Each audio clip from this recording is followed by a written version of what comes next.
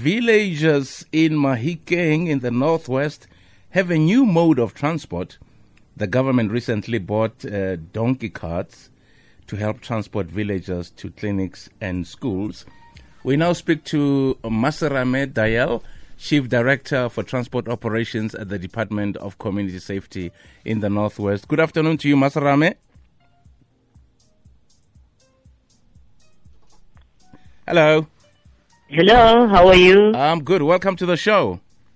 Thank you so much. Excellent. Please explain how the department decided on procuring donkey carts. We are not starting with the project. The project started around 2002. Oh, okay. Yes, the usage of animal-drawn carts was identified as one of the interventions to assist communities in rural areas.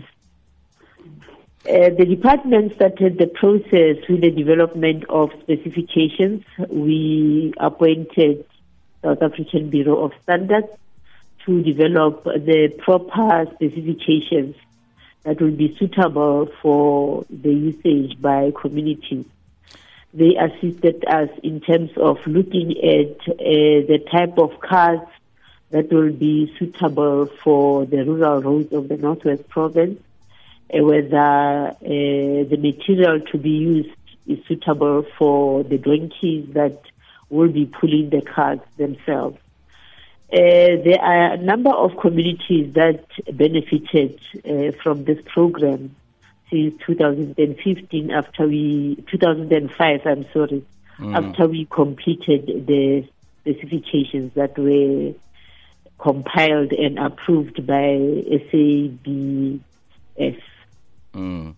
So were donkey carts the only solution? I'm just thinking what happens when during winter, when it is raining, and here you're talking about pensioners. Look, the request came from the community. They have been relying on this type of mode of transport. Firstly, when we received the request, like we did with previous donations, we went to the area to check whether this is the proper mode of transport. Dibono and Nawana are very rural villages. The community use these carts to access the local areas within the villages. They use them also to go and fetch wood, sand, and other materials. They have been using their own carts, which are old and do not comply in terms of the safety features as prescribed by the specifications. So basically, we were uplifting in terms of the cars that they already have, that they already use. And somehow they assist in terms of accessing public transport. There are buses that passes at Manawana, since the Bono is a village behind Manawana. And they have been utilizing the cars to go and access public transport that passes through the main rural, your main road that passes through other villages. So, do you not think this initiative, or initiative like this one, are going the opposite direction of where rural development is supposed to be heading? Because I can think of a pensioner who struggles just to jump on an SWV. Now imagine a donkey cart. You can speak about the SUVs, your normal private vehicles, and the buses. But remember, animal-drawn cars have been recognized as one of the modes of transport. And as a department, we don't believe we are taking people far or behind in terms of the developing time. The mode is being used by the communities, and for them it's suitable because it improves access and mobility for them to access your mainstream public transport services and even transporting the goods that they produce within the village. Is this a temporary solution? I mean, what are the long-term plans that the department has in place? You know what? It's not a temporary solution. Like I've already indicated, we have public transport, taxis and buses that are passing through the village.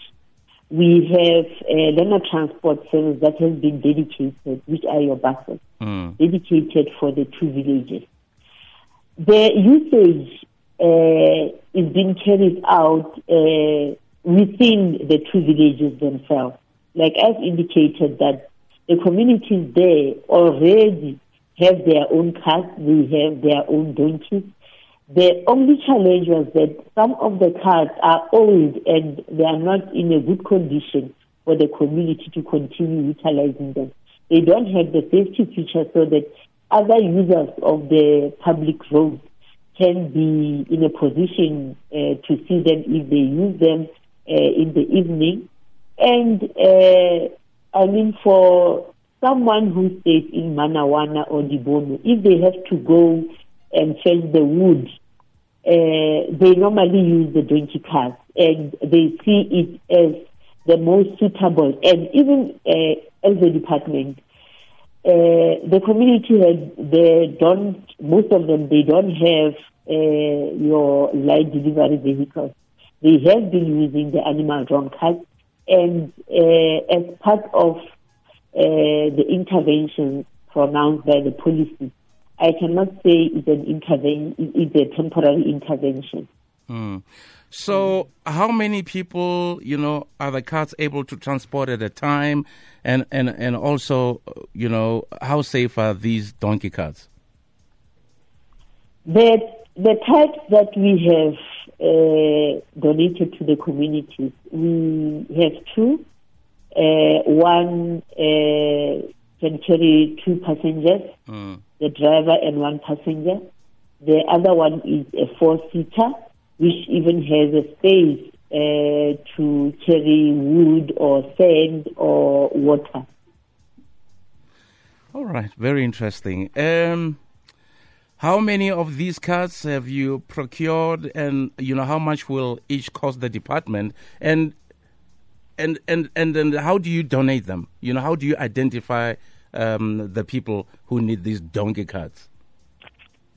The department went out on an open tender early this year, and the bids that were received were 10, and the ultimate decision to appoint the preferred service provider came up with the 2-seater cart costing 32,500 and the 4-seater cart costing 45,500. And the criteria for selecting the beneficiaries was outlined to the municipal councillor responsible for the ward.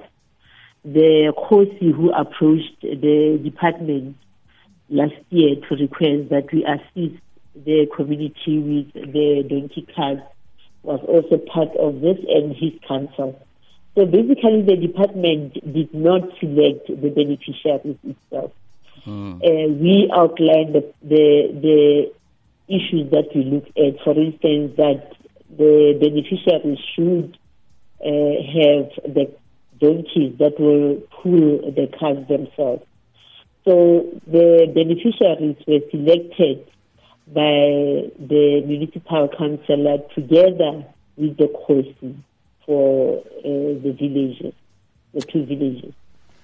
Excellent. Well, thank you so much for chatting to us, Masrame. Thank you so much, Glenn. Thank you to your listeners. Excellent. There you go. The donkey carts there for the people of the Northwest. I personally, I don't have an issue with government donating donkey carts, provided they use maybe for fetching wood, like she mentioned, And obviously they are used by young people, and water, etc. But I'm just not comfortable with older people, because you're not even talking, it's a rural area, you're not even just talking about potholes here. Do you know what I mean? So, and also there's no shelter on these things. So if an old person is in this thing, should it start raining, what then happens? Hence I said, even when you have a grandmother, a grandmother, it's a struggle just to get into a sedan. Now you have to climb onto a donkey cart. I also feel sorry for Mesirame, guys, honestly.